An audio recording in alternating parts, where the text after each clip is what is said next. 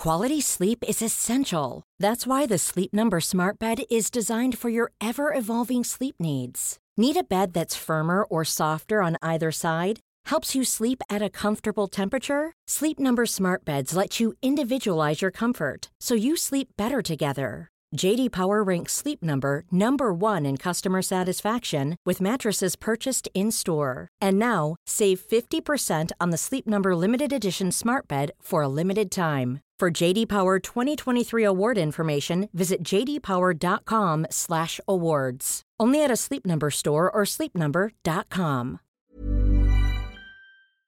Welcome, friends, to another r/slash malicious compliance video. If you want to help give a hand, do it in the form of a thumbs up. And make sure to hit the subscribe button while you're down there too. That said, our first story of the day is by FitCoyote7117. Night shift manager suffers consequences of her own actions. Full disclosure, this story happened around 2009 to 2010. I, male 23 at the time, had graduated college 2 years prior and was unable to find work in the Great Recession, so I stayed on at my college job working in a grocery store. At this point, I had landed my first real job outside and had put in my 2 weeks' notice, but nobody knew but the day manager. Now, anyone who's ever worked in a grocery store or similar retail environment knows that there's always a middle-aged woman with an outsized ego, usually obese but not always, running the evening shift after anyone with even remote qualifications has gone home. It's practically part of the position to have a weird sadistic streak and to inflate yourself on the modicum of power the position provides. I digress. A similar-aged fellow,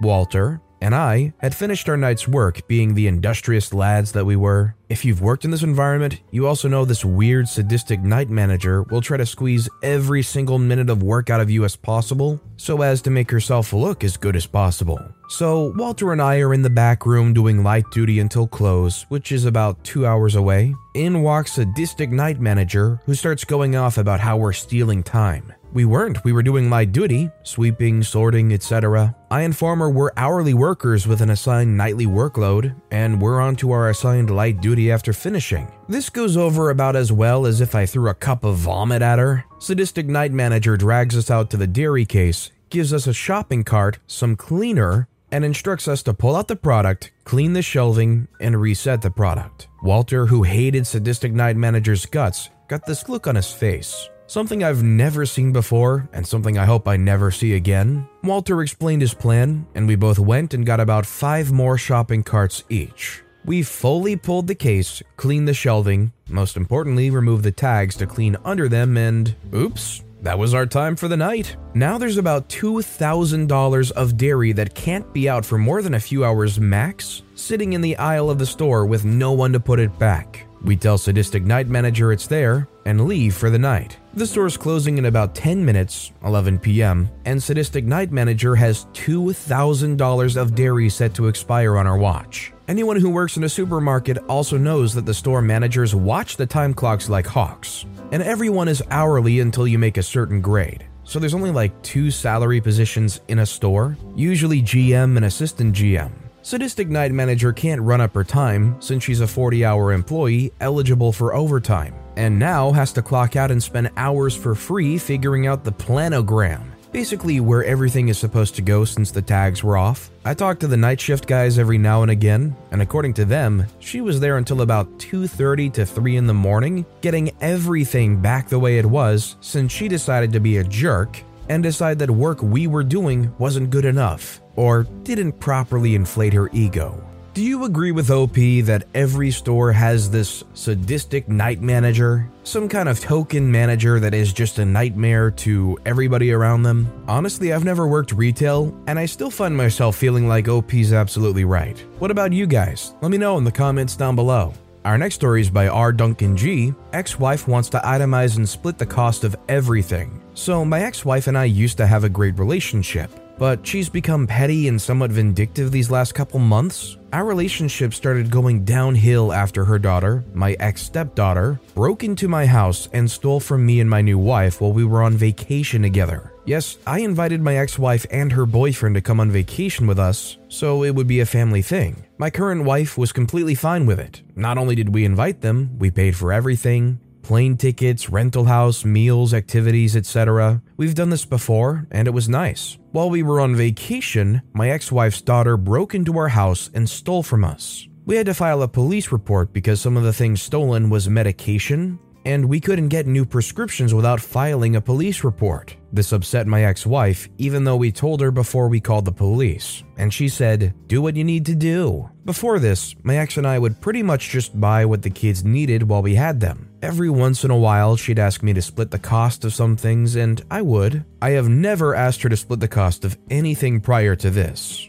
but lately she's been asking to split the cost of just about everything. Fine, whatever. I usually get most of the things for the kids anyway. About a month ago, my son needed some new equipment for indoor lax. She asked if I would split. I said fine. When she took him out shopping, they couldn't find everything, so I bought most of it online. I asked her what she bought and how much, and I told her what I bought and how much. It turned out she owed me for the split. It was only $40. I would have let it go, but she hounded me for a week over $5. This pissed her off. She'd be fine when I have to pay her, but gets pissed when she has to pay me. I only asked her for the portion of the split because she asked me to split the cost in the first place. We argued back and forth, and then she came up with a list of things we should not have to split, and anything else we would split. So I started to keep track of things that I paid for that were not to be split between us. She gave me her list, and what I owe her, not a lot. I owe her $80, but when I gave her my list and her share, she now owes me $425. This might be kind of a weird analogy to bring into this, but this kind of makes me think of like drawing voting districts in certain states. To me, it sounded like the ex-wife was trying to outline all the things that she probably wouldn't have to split money on very often, only they didn't do a very good job.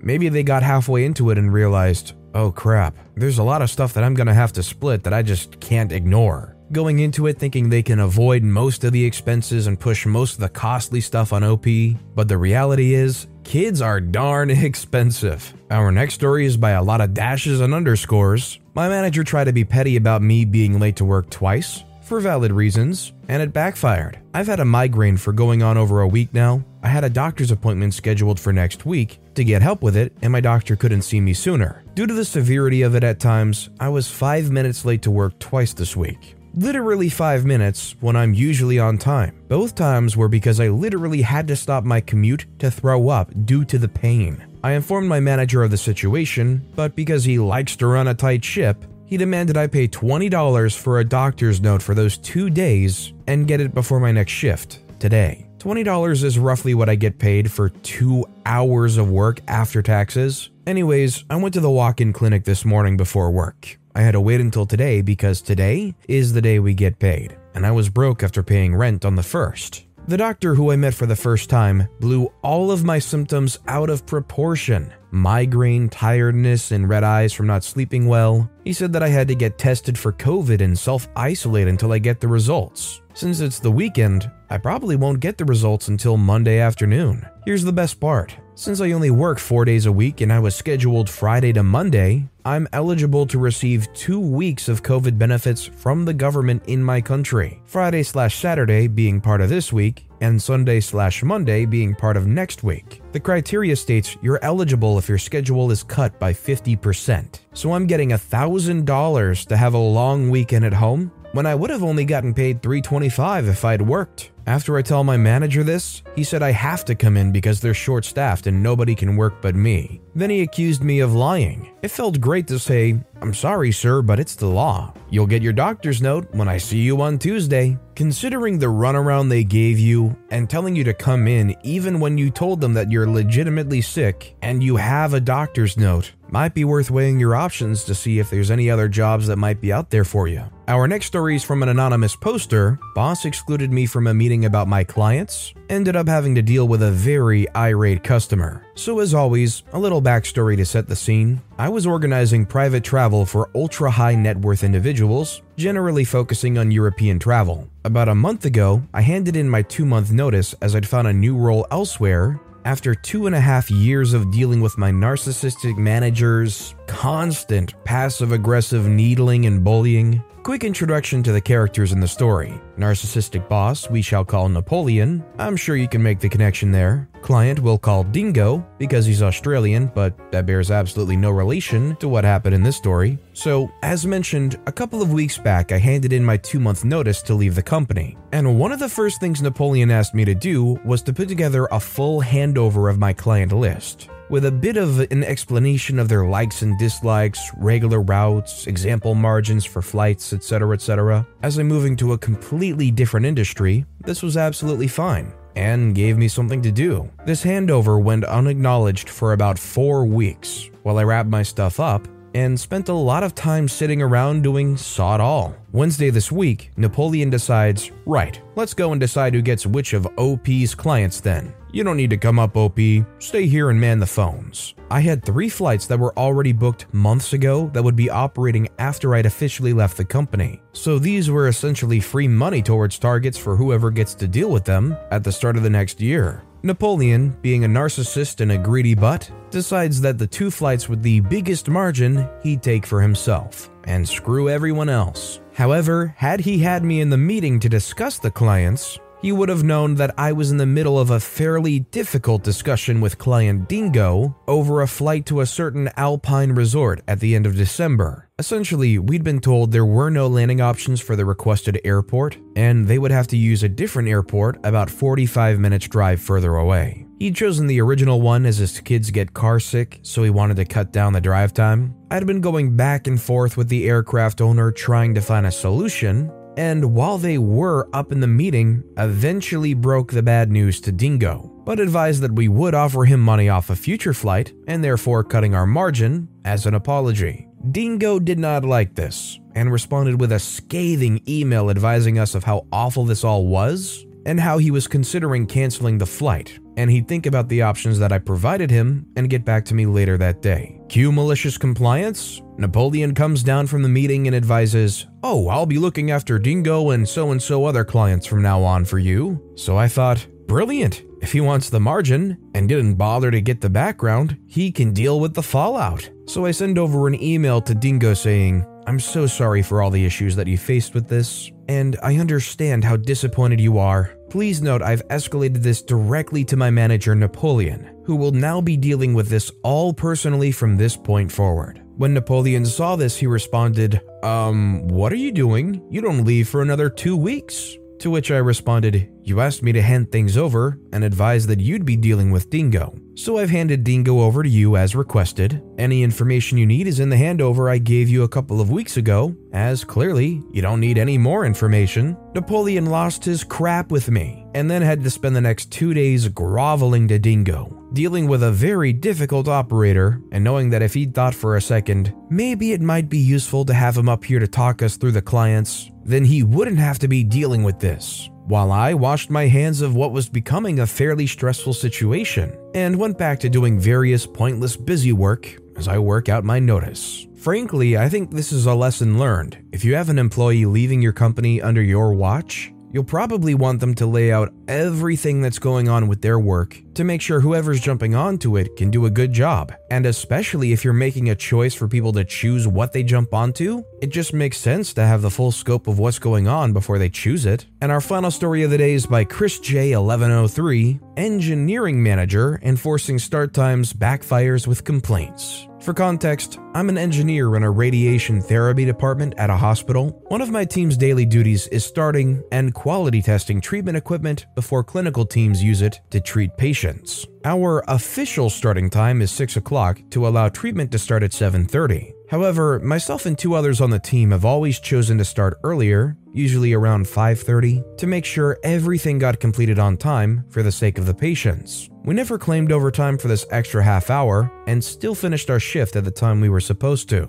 Recently, our manager, who is not an engineer, told us that we're no longer allowed to start work before 6 o'clock. So we did exactly that. We wait in our cars outside till 6 a.m. on the dot, then we enter the building, start the equipment, and begin our work. As a result, at least one treatment machine is signed over late, sometimes only as little as 5 minutes. every clinical day because our testing sessions take as long as they need to. This delay ends up meaning treatments are running behind before they even begin, which does not go down well with clinical teams, who in turn send no end of complaints to our manager, asking him to allow us to start at the time we know we need to, just so they can start treating on time. But this manager is a stubborn jerk who won't budge. So we're stuck in the middle of wanting to get the machines ready on time for the sake of the patients, but can't because of how long the tests we perform take. As much as OP wants to go out there and do this extra work for the patients, the thing is, it's unpaid labor, and in the eyes of the law, they wouldn't take kindly to that if it ended up in a court case. All it would take is for those employers and managers to accept that 5:30 start time off the clock, and for one employee to do that for a year, get upset that they're not being paid for that half hour every single day for a year, take it to court, and not only that employee is going to get discovered for this, but every other employee that starts half an hour early is all of a sudden probably going to get dragged into this. And that's thousands and thousands of dollars all of a sudden that they owe. Not only the liability of it, but you just deserve to work only what you're getting paid for. It's a very noble cause for the patients, but they should just rework it so it fits within the working time. Not have a situation where you have to come in early just to make sure everything doesn't mess up. But with that being said, that's all the time we have for today. So of all these stories I've read today, which is your favorite and why? Let me know in the comments down below. And if you haven't yet, if you could like and subscribe, that would mean a lot to me. Whatever you do, whether it's liking, subscribing, turning notifications on, all of it helps grow this channel, and I appreciate the heck out of it. So until next time, I'll see you all tomorrow with some more stories.